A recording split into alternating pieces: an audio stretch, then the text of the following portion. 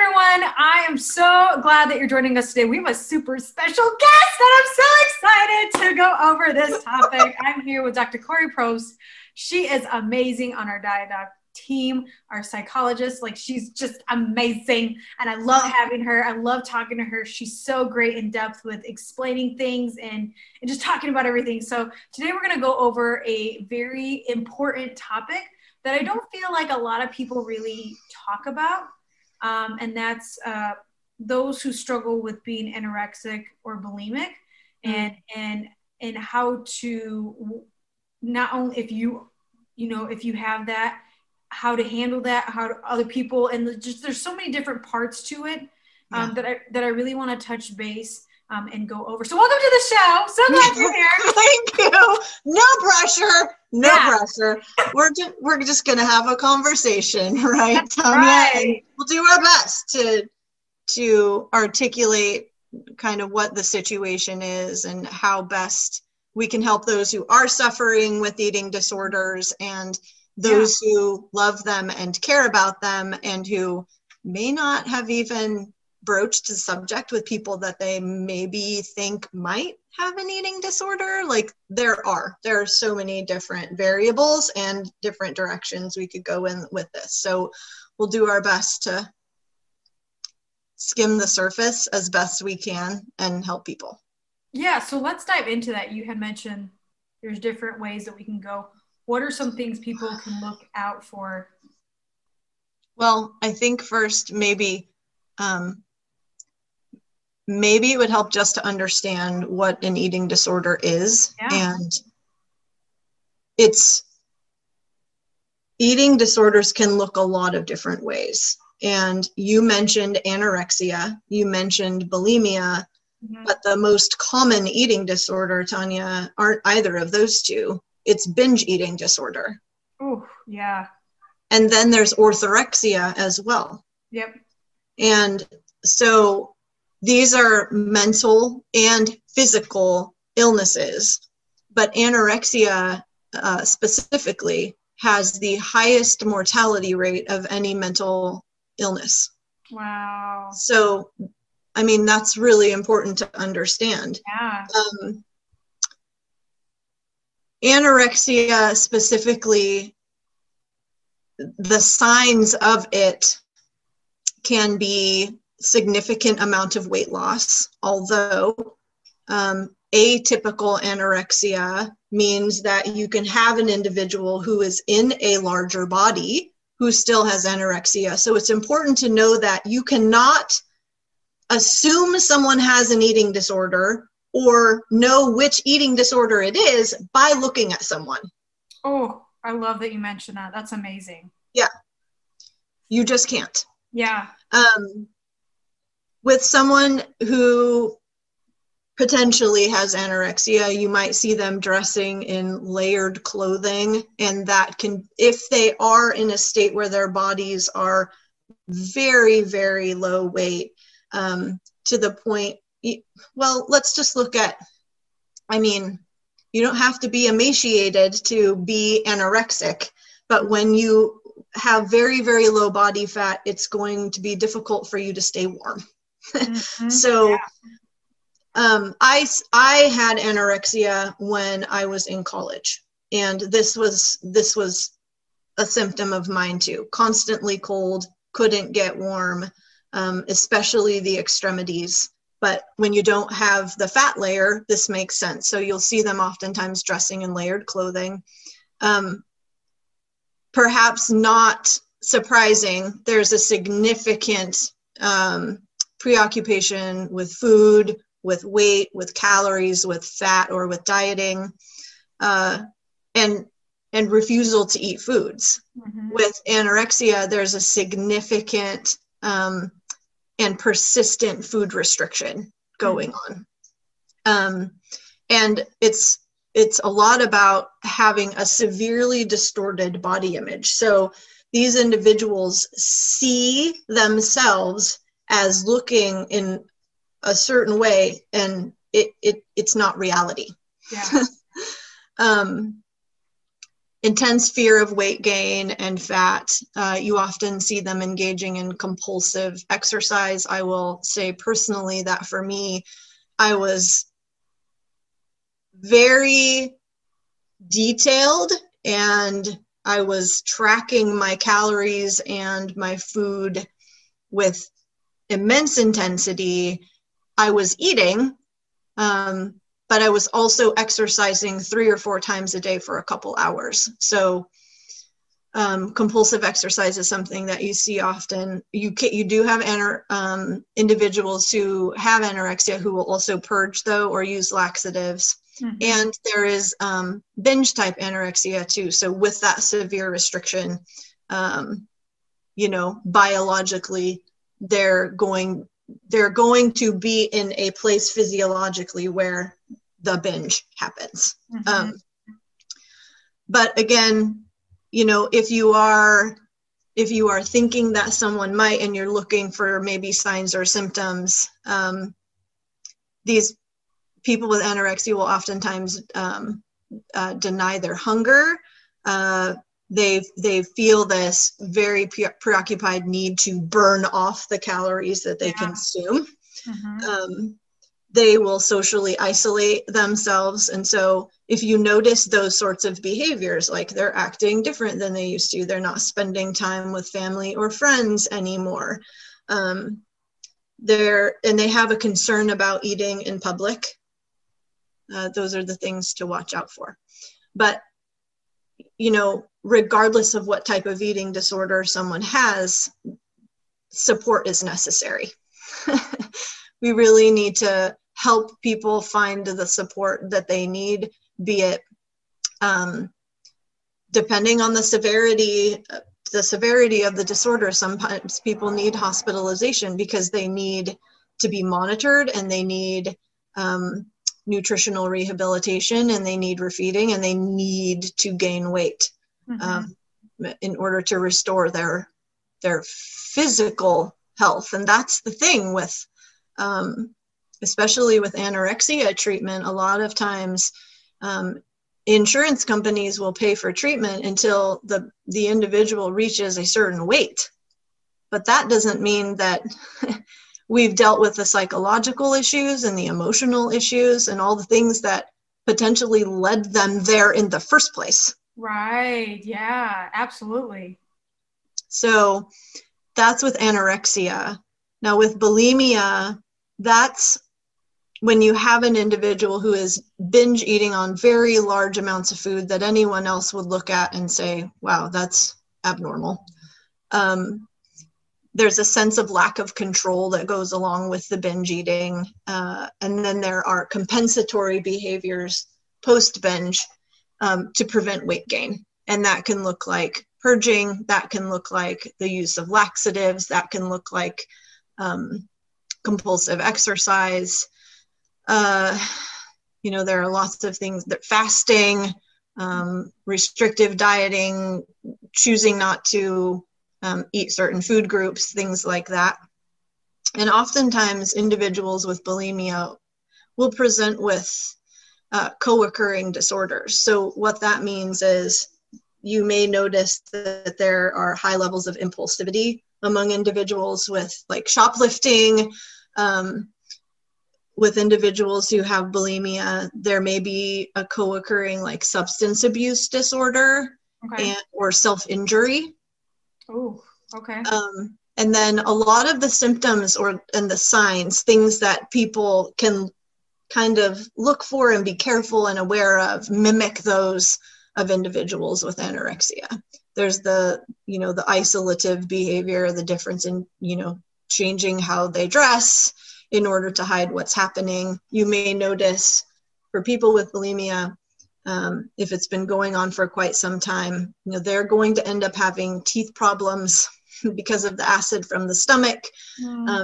They may end up with calluses on their hands from the self-induced vomiting that they're doing.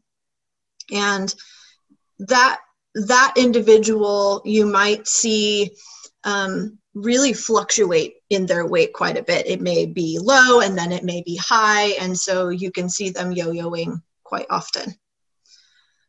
And then with binge eating disorder, which I mentioned is the most common, and that I particularly see a lot with individuals and work with them on.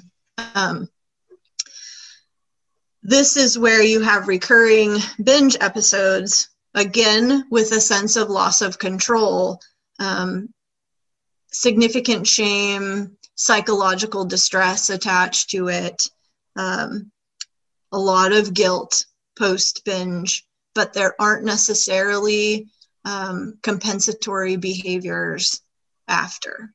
So like with the clients that I'm working with, and this is a positive thing. If individuals are binging, and that may sound strange, if individuals are binging though, and then they're not purging or doing other compensatory behaviors after, what they're doing is, because it's that restriction that can often cause the next binge.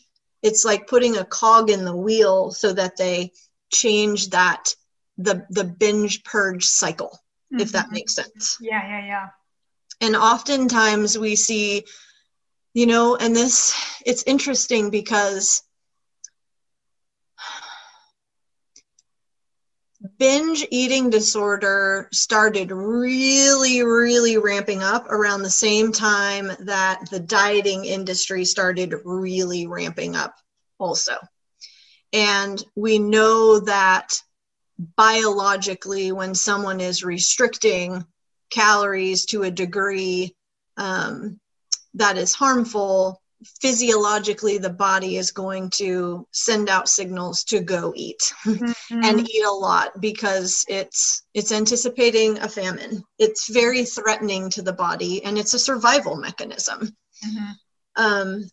But dieting, really restrictive dieting in particular, can cause a lot of issues, because it disconnects us often from our bodies. We're disconnecting from hunger and fullness cues, and it's almost like we are required to flip a switch in the brain if we're really engaged in restrictive dieting that says, no, you just follow the plan. You don't have to listen to your body in any way. No, what we focus on is the appearance of the body, not what the body needs for like well-being and like overall health. And so, yeah, I'll stop talking. I don't know if you have any questions here, but I love it. I love it because a lot of people believe that eating disorder is mainly just, like just being anorexic or bulimic or whatever. Also, binge eating is and I was in that category. So I can, like everything you mentioned, I'm like, it's exactly that. And it's the analogy I use with a lot of my clients now is people treat diet like an on and off switch. Oh, I'm on it, let's do it. And then I'm off it and I fall off the wagon. I'm like, burn that wagon. You don't burn it to the ground. No, you don't need a wagon. No. You need to, if you're going to use the light switch, you keep that light on all the time. You never turn it off. You do whatever it takes to keep it. You're not allowed to touch you're not allowed to take it off. No, you can't do that. But I love that because it's so true. When we start a diet, it's like we become robots and we follow, I gotta do this workout, I gotta do this plan. I don't even like the meals. I'm not even hungry or I'm full, but I have to finish it because this is the serving size. And it's like, we're not learning anything and we're doing more harm mentally and physically when we do that. So here's my question for you. Let's say, I'm sure all my listeners, they're in one of those categories or know somebody who is. What is the next step? Because it really sounds a lot of it is mental. Oh, yeah. Yes, a ton of it is mental and emotional. Yeah. And I will say a lot of times, Tanya, what we're dealing with too is an individual who has maybe had a trauma history. And that doesn't mean like big T trauma, like abuse. Trauma can come in small forms, and it can come in micro traumas over the course of of time. It can come in the form of weight stigma. If I live in a larger body, for example, and the built environment does not facilitate, the airplane seat doesn't fit my body. I walk into the doctor's office and the blood pressure cuff won't fit around my arm. Mm-hmm. Okay, that's a problem. Like, that's oppressive. That is going to cause us stress and harm and ill health. And so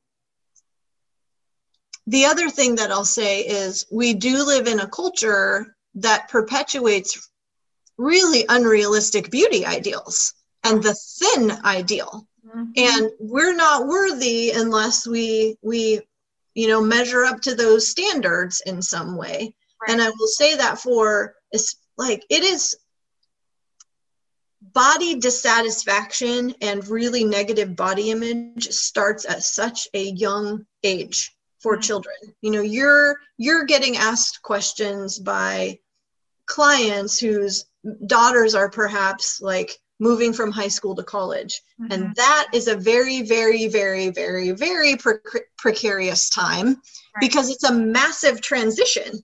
Yeah. It's hugely stressful. Mm-hmm. And eating disorders in many ways, they're not about the food. Mm-hmm. A lot of times they are not about the food. They are a coping mechanism to protect us in times when we don't necessarily have the skills to be able to manage difficult, unpleasant, uncomfortable emotion. Couple that with this culture that we live in that is perpetuating the idea that our bodies are not good enough and we must change them and fix them and make them smaller. Right. On top of all the stress that we already have. Right. We need that. We need the quarantine 15 messages that say, on top of everything you're already dealing with, here's another thing to add to your plate. Yeah. Be very, very, very, very, very, very scared about weight gain during this time. Mm-hmm. And so a lot of prevention is really around learning to confront those unrealistic beauty ideals, encouraging a peaceful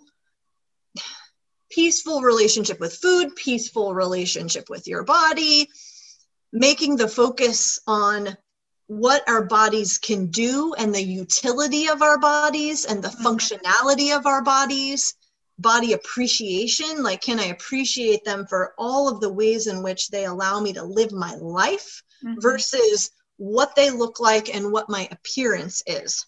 And that's got to start young, because, you probably have clients who were put on diets at, the age of 5, younger.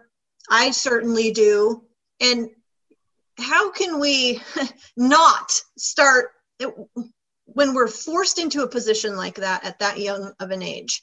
What can we expect? Right. At 5 years old, such a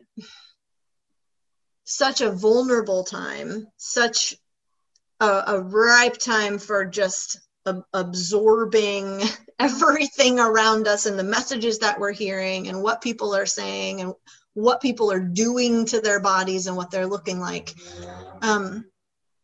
So yeah, we've got to learn how to replace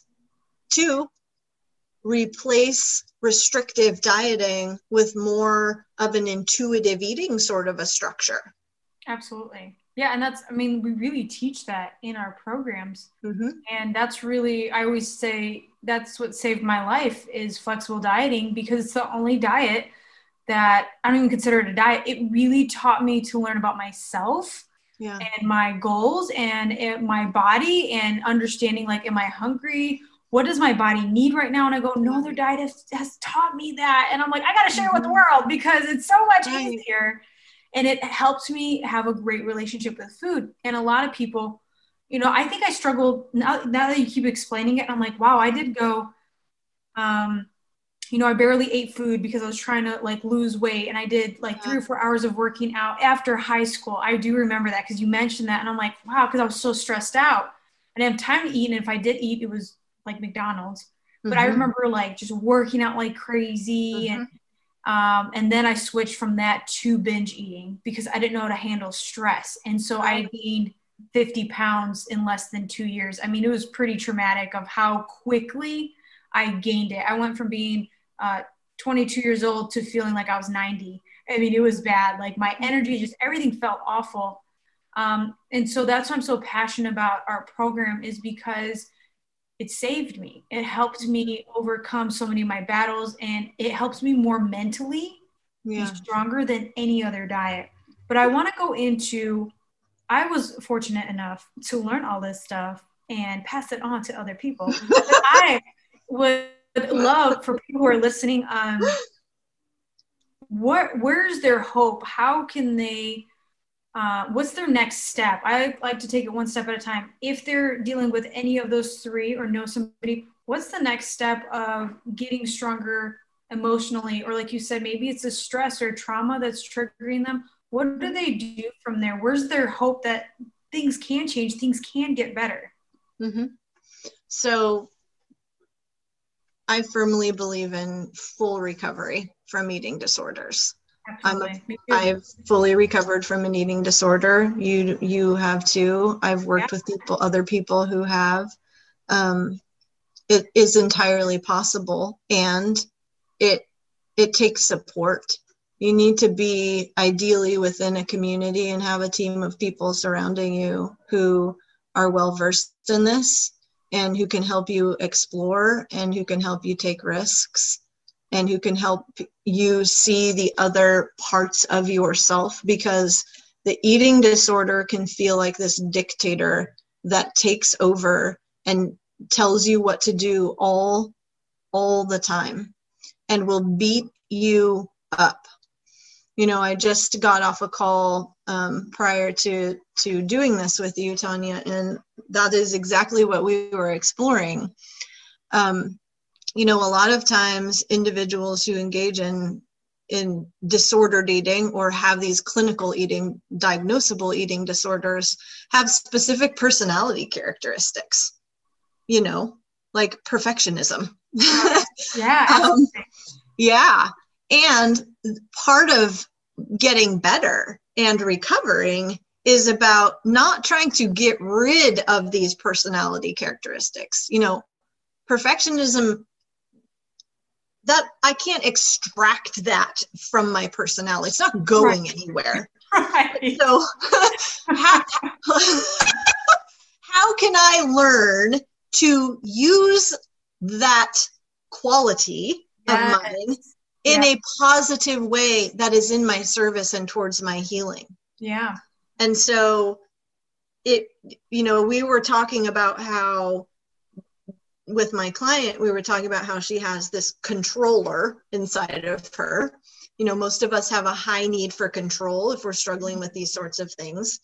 And I said, you know, you've got a lot of other people inside of you too. Who are they? And she's like, well, and we've done a character strengths assessment together, and her number one character strength is the capacity to love and be loved. And she's like, well, you know, I have this other person inside of me who is very compassionate. And I said, so, you know, it would be really interesting if you and your compassionate advocate and the controller could like have a powwow. Yeah. Let the controller speak, let the compassionate advocate speak, and you're kind of like, you're the chairman. Ultimately, you get to decide, like, you know, whose opinion holds the most weight. And if we're looking at it from the perspective of your long-term health and well-being. And so we used a current situation that she's dealing with, and, you know, the controller gave their opinion and the compassionate advocate gave their opinion. And then she was like, well, I can see both sides. But based on, you know, what I've said I want and how I want to move out of this behavior and do more of that, I'm going to go with the compassionate advocate.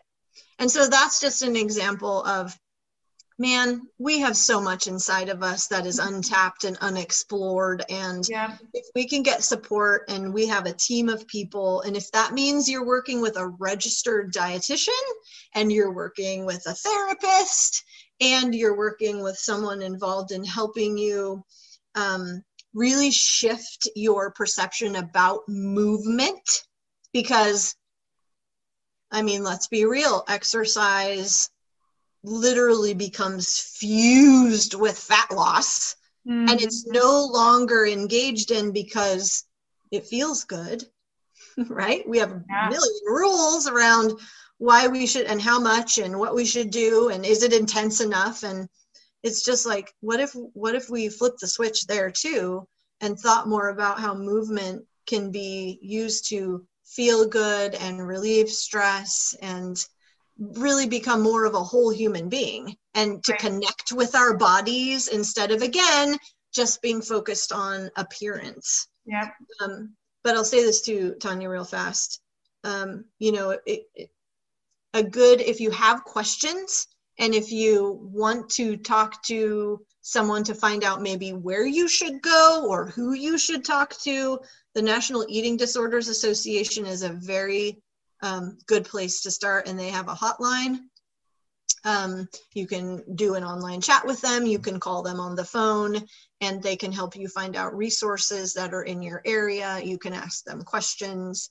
But yeah, I think that the eating disorder treatment field is changing a lot, and this is fortunate because historically a lot of centers, they would have these weight restoration programs, and then on the other floor they would have these obesity and weight maintenance programs. And so you're getting really different messages, and these people all pretty much need the same thing. Seriously, they do. Yeah. So you're not going to, hopefully, when you're helping someone with anorexia restore weight, you're not going to say, but you should only get to this weight. Once we get to that weight, then we need to be really, really careful. And it's like, right? Yes. And that's because of the obesity epidemic. That's how things have been going for a long period of time. But there's a big change because of HAES, the Health at Every Size movement, and intuitive eating, and non-diet weight inclusive practitioners. And I mean, just the research that is being done too about how caustic and toxic these messages about body size can be to a person's health. Absolutely. Yeah, absolutely. Goodness. But I want to go back, and I just want to say how your first piece of advice was to get support. And I love that because, and I would encourage, don't just put a deadline on it. Everyone's like, well, I'll just do this for 2 months, or I'll just do this for a couple weeks. Yeah. And I'm like, this is a long-term game. It's so much longer than we anticipate. And nobody told me this. Like, nobody told me, hey, Tanya, you have a problem with binge eating that you've been doing 24/7 for the past 2 years. It's going to take longer than a 12-week program or, a couple weeks or a weekend to get over this. And I would say confidently of me intuitively eating and not feeling like food controls me, because I was a slave to food. Like, I thought of it and I had to eat it. Like, there was no way around it. Yeah. Or that's how I handled my stress. Or even if I sneezed, I'm like, oh, gotta eat a cookie. Like, every emotion was about food. It was a very manage this without food. It was really sad. And one thing that really helped me was my support, 100%. Coaches. People were like, why'd you have so many coaches? I'm like, because I needed professional help. I needed support. I needed somebody to give me that hope of, hey, you're doing great. Let's keep going. Like you said, you can be 100% cured. Like, you can have a full recovery. And for a lot of people, they don't feel like that's ever a possibility because they've lived so long in that state of mind of this is the way of my life. But for me, it really took about 2 years, maybe even 3, to fully, like, I changed my lifestyle from the inside out. Like, I love my body. So many people are like, your biceps are too big or your thighs are too big. And I'm like, oh, I don't care because it's my body and I love my body. Like, I don't care what you think. And I'm like, this is a great place to be, that I don't care. Tanya. Yeah. Just that sort. We should never be commenting on someone's appearance. Right. But so whoever said to you your biceps are too big and your legs, your thighs are too big, that's the sort of crap that we need to be teaching young girls and boys, any gender, how to manage. Yeah. How to resist. Yeah. There were plenty of times too when I was younger where people commented, and it's so, if we haven't been taught, or we've been in situations where, you know, maybe we have a family history of disorder dating, and we've watched watched a parent or both parents or whoever is, you know, close to us, talk about food in a certain way and talk about their bodies in a certain way and criticize certain things about themselves. We're going to be impacted by that. Mm-hmm. But you're absolutely right. I believe in 100% full recovery. And when I say recovery, I mean consistent, long-term, continued learning and growth and understanding, because our bodies will continue changing. Yes. As much as we would like to say, weight maintenance, guess what? your maintenance will shift. Yes, 100%. Thank you. Because everyone's like, I hit my goal weight, I'm done. And I'm like, oh, no, sister, it's only the beginning, because you got to keep going. And guess what? Every 3 to 4 months, a new season of life changes, and you have to learn to adapt. Right. And pay attention. That's right. You have to be intentional every single day. I did not lose 50 pounds and magically it stayed off. I am very purposeful on my choices, on what I do every day and why I do it. And I always look at my long-term health. Like, hey, when I'm 80, I want to feel this way. And it's important of what I do today so that I feel great when I'm older. Like, I always think of today, I'm investing in my future health. Yeah. So I love that you brought that up, because it's so important to know. You should care about your health all the time. It's not Monday through Friday and you don't care on the weekends, or you don't care from October 31st to January 2nd. And how you care and how much you care about your health, it's okay if that shifts too. That's okay. Yes.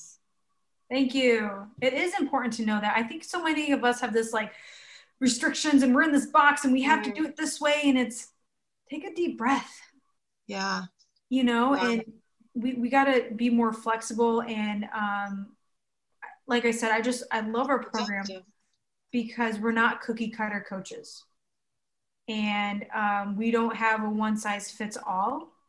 And that's a game changer when you literally talking to your client about her being a perfectionist and finding other, you know, personality traits. Hey, let's dig into this. You have more than it's not just one story of you being a perfectionist. You have more going on. Let's talk about that. Yeah. Let's explore that.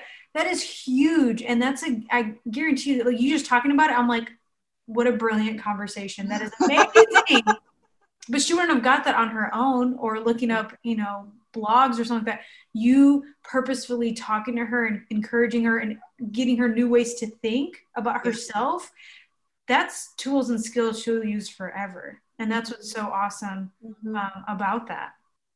And that's too what eating disorder treatment is all about too. There is no one size fits all, because every person is unique and different and has, you know, grown up with varied experiences, and the biological and the psychological and the social influences that, you know, they've been a part of are all so different. So it is about exploring their story, helping them rewrite their story by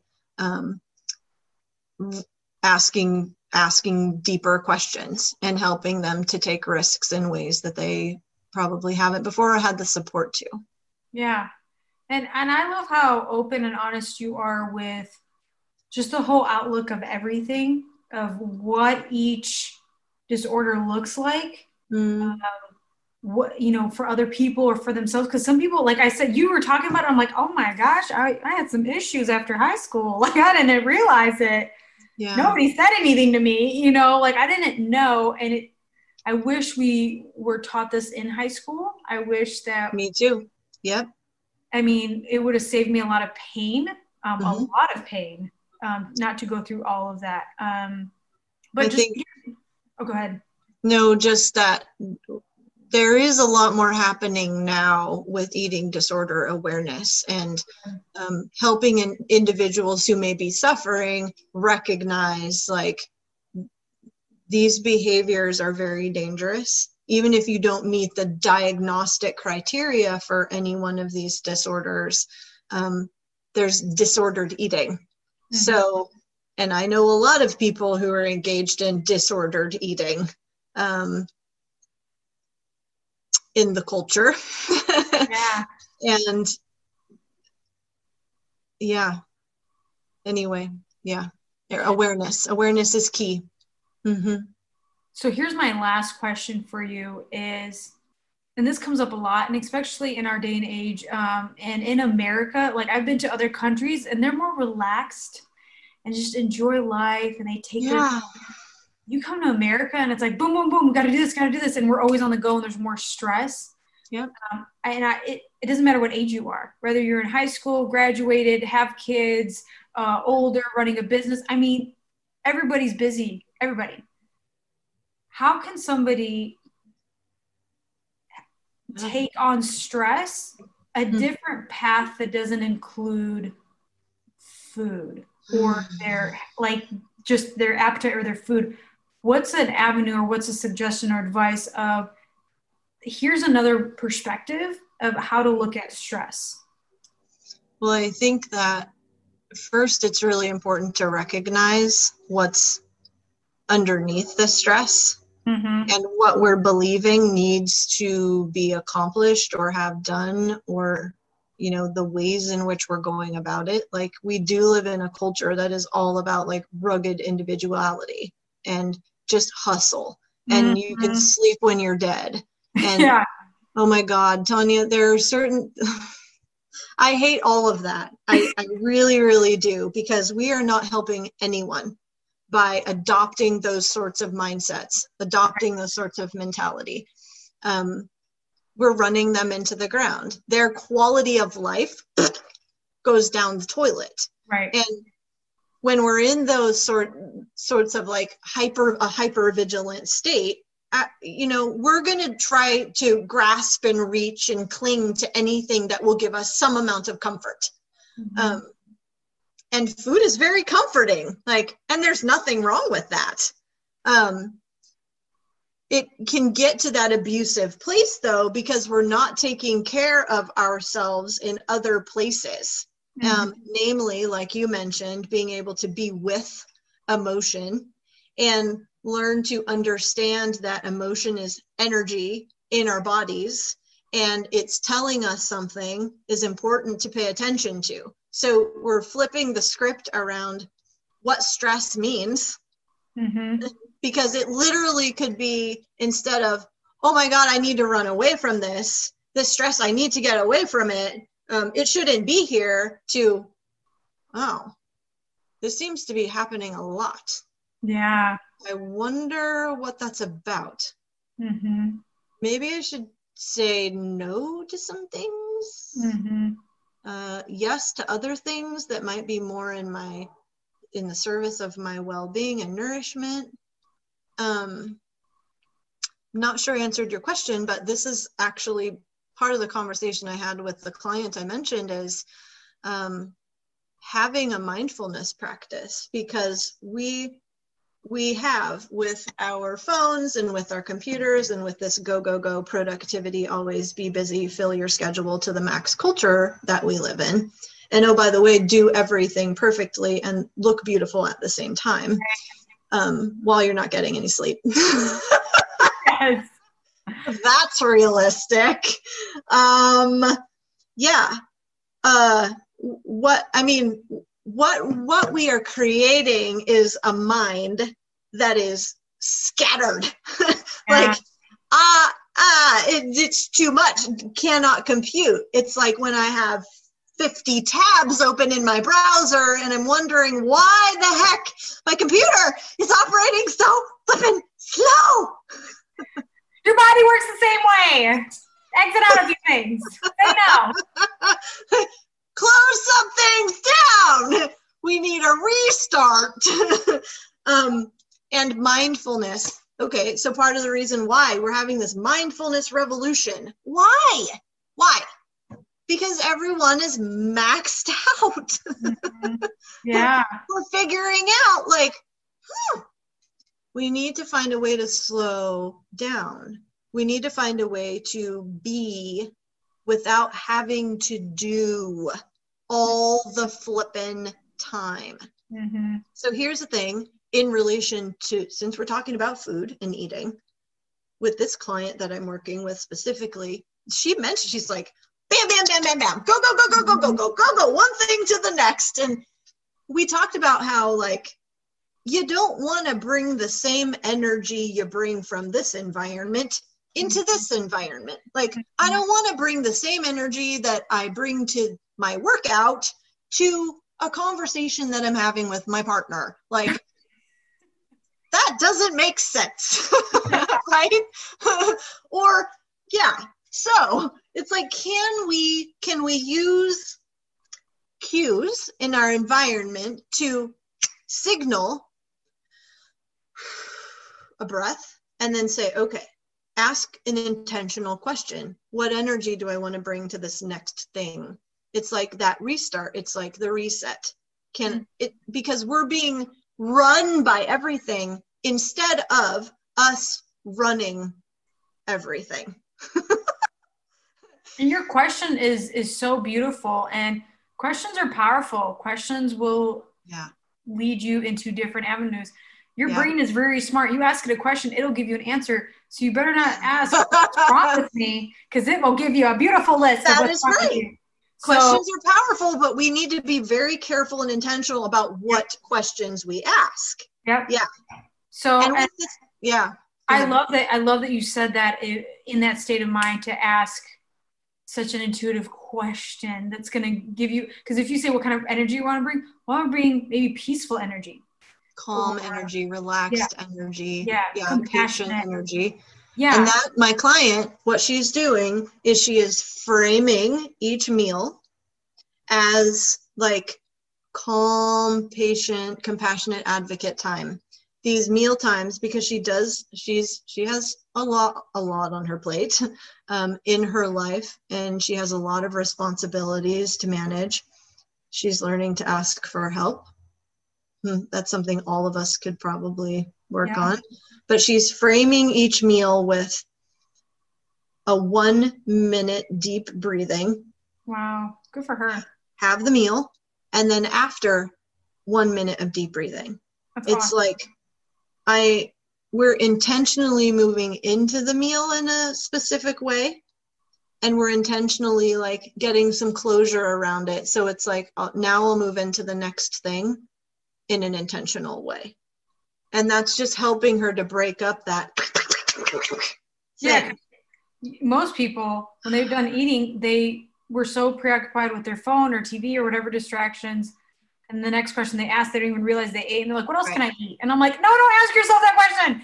Your brain will remind you of that old donut in the closet, and it'll remind you to eat it. Like, don't ask yourself, what else can I eat? You know, because that's never good. That's how I gained 50 pounds, because I just kept going and going and going. Ask yourself different questions is important. But you really overall talked about stress in a very positive way of yes or no. Like, do I need to say no to a few things? Because if this keeps coming up and I'm being stressed, and then it's the effect is food, and that's how I'm handling it, maybe I need to look back at what's causing me to be stressed. Say no to a few things, or maybe saying yes to like a monthly massage or time for myself or whatever it is. I love that because like you said, it's like impressive if we're in this hustle mode, if we're constantly busy. But if it's affecting your health and your relationships, is it really time to take a look at it? Yeah, let's take a look. Let's just maybe just a little teeny look. Just a little. Might help you just a tad. But no, I loved our conversation. I can talk to you all day. I know, me too. Because you break it down everything so beautifully, and it's easy to grasp, and you give such easy actionable steps of what to do or new avenues of looking at things differently, because we're so used to like laser focus. This is the way I've been living my life. This is how I have to continue going, or this is how society has taught me. Right. And it's so hard to look at a new perspective, but it isn't with support. It isn't when you have somebody in your corner cheering you on, keeping you focused. So any final thoughts or anything that you want to say before we wrap this up? No, I just think that the last thing you said was really poignant, Tanya. You know, it isn't when you have support. And, you know, what we learn from our support team or support coach, whoever or therapist, whoever we're involved with, is, you know, we get to try on new ways of behaving with someone that we trust. And we get to take their words and implant them in our minds. And when we're no longer seeing them anymore or working with them anymore, we have them like walking around with us constantly, advocating for us. I love that you said that. I'm not kidding. Almost every client's like, Tanya, you were in my brain the other day. Like, you just know. And I'm like, you're welcome. Right. And I repeat myself because I want to make sure that you get it, even though we're not in this conversation, you remember later on. You know what I love is when a client will say my exact words, but it's like her idea. And I'm like, done. My job is done. Like, this is good. Getting it. I love it. Yeah. That is awesome. I love that. But I wanted to do this podcast because you took it in such a deeper level, and I love that you did that, and I knew you would. That's why I asked you to be on here. You did such a great job. But explaining eating disorders and letting everybody know that if you have one, it's okay. You're not alone. You're not alone. You're not alone. There's hope. And I think that's something that's missing, is hope of things can be different, or even just that reality of, oh, wow, she listed this is what bulimia is, or anorexia, or binge eating. I have some of those. I deal with that, you know, and it's just being open with, it's okay. And I think when I finally had my come to Jesus moment, that's when life changed. When I'm like, you got to stop faking it. You got to stop pretending that you're perfect. You got to stop pretending that you got it all together, that you're strong. You've never been taught any of this. It's okay to ask for help. It's intimidating. It's scary. But I always recommend just talk to one person, like somebody that can help. Like you said, maybe just a therapist, or just one, coaching session with somebody, or talk to somebody who's been through it, who's overcome it. Just have one conversation. Because all of us, we think we have to put in like 2 years of work. No, just have that one conversation, and it could lead on. Start there. But just start there. Start small. Yeah, I agree. And just know that there's hope. Like I said, I think people felt. There's so much shame that we carry around when we're struggling with food, and we're so worried about weight or fat, or, these behaviors that we worry we're going to disappoint people, or we worry we're going to disappoint our coaches. I mean, how often have I heard that? Like, even if I've worked with an individual who has disordered eating for, a long time, and we've decided this is what you're going to practice this week. And, it happens. He or she doesn't want to tell me, like, this is what went wrong, doesn't want to disappoint me. It's tough. It's really tough. But what is Brene Brown? She says, shame lives in the dark. The antidote to shame is to bring it into the light. And that means telling the truth, being honest. It's hard. And and knowing that you aren't by yourself. And I think that's a lot of times why it's so difficult, is we think no one would understand, no one else is going through this like I am. And yeah, everyone's experience is different. However, there are a lot of people struggling with very similar issues. Yeah. And from someone who's been there, it's okay. Really, like when you actually tell somebody, they're going to be like so eager and so happy to help you and encourage you and help you as much as they can and lead you into the right direction. Because if we don't get the help we need, we're just going to stay stuck and we're just going to be the same. For me, that was more painful, being the same person I am today. Yeah. Not improving. Like that for me was, that was more painful than just giving a call and talking to somebody. I'm like, I don't want to be here anymore. It's awful. Like it drains me from the moment I wake up to when I go to bed. Like it's awful. I don't want to be consuming. Yeah. I'm like, I'm 22. Like at that time, like I'm supposed to be young and enjoying my life, and I'm miserable in my body and my actions and everything. So just giving that hope of it can get better and will get better. If you get the support you need. You've got Corey here. Corey, she will help you out. She is so good. And everyone's like, what's this personality test that she's talking about? You want to take it with her? I will just lead them to you. They could break it down. Because that's also important. I just want to mention this. So many of us have this, maybe we have this like one idea of our identity. Like you said. Yeah. Oh yeah. Yep. And we lean on that, and we sometimes think of it as a negative way. And I'm like, oh no, like let's lean on that. That's a good quality to have. We just need to change a different perspective on how to implement that. But I'm like, you lean on that sucker. Like that is a good quality to have. Absolutely. Any strength has the potential to become our biggest weakness too. It operates on a continuum. Like we get to decide where on that continuum it's going to land. Yeah. But you can move it. It's not like a tree. You can move it. It's not stuck there forever. You can move it. But I also like that you bring up other characteristics that people maybe not know about themselves, and to be like, hey, you have this. Now, like you said, we might need to move it. We might need to make it a little bit stronger and lean on it more. Pay attention to it. But it's there. You got it in you. Let it shine. Yes. Turn on the light. Let's go. So I love that. So if anybody is struggling with anything, just know that you're not alone. Know that you have support. There are so many people out there to help you. What was the organization? NEDA, N-E-D-A, the National Eating Disorders Association. They're the Binge Eating Disorders Association too. There are a bunch. I can send them to you, Tanya, if you want to put them in the show notes. I would love but also too, you do need to be careful as someone who loves someone who potentially might have an eating disorder. You want to approach them in a certain way. There are bad, harmful ways to do it, and there are better, more skillful ways to do it. So if you want me to send you a little thing on that too, Tanya, I can put that in the show notes as well. It's such a touchy subject.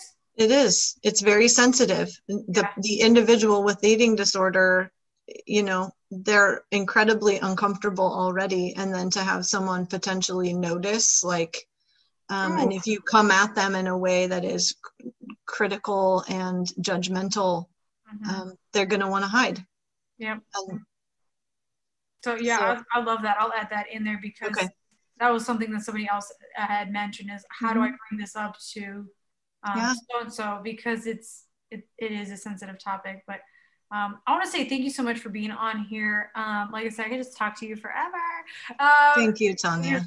You're so insightful, and like I said, I love how you break everything down. So I hope this was helpful for those who know somebody who maybe is experiencing it as we're talking. You're like, oh, well, I actually have some of these qualities, and this is how you should handle stress, or just looking at different perspectives, hopefully open up your eyes, just a little bit of your health. We even talked about maintenance, which is really great, how it's always, you're always going to pay attention. There's not just like you hit your goal and you're done. Maintenance is a long-term game. I really say dieting is the easy part, like losing the weight. Okay. Like I get there's some skills there, but maintenance is a whole new skill that you have to apply the rest of your life.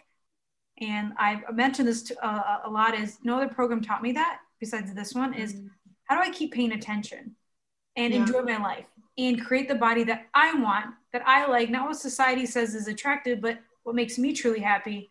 Yeah. It's important. It's so, so important. Maybe that's another Zoom call or Zoom meeting or podcast. How society likes to dictate what our bodies should look like. Woo! Yeah. You better carve out 3 hours because we're going to dive into that.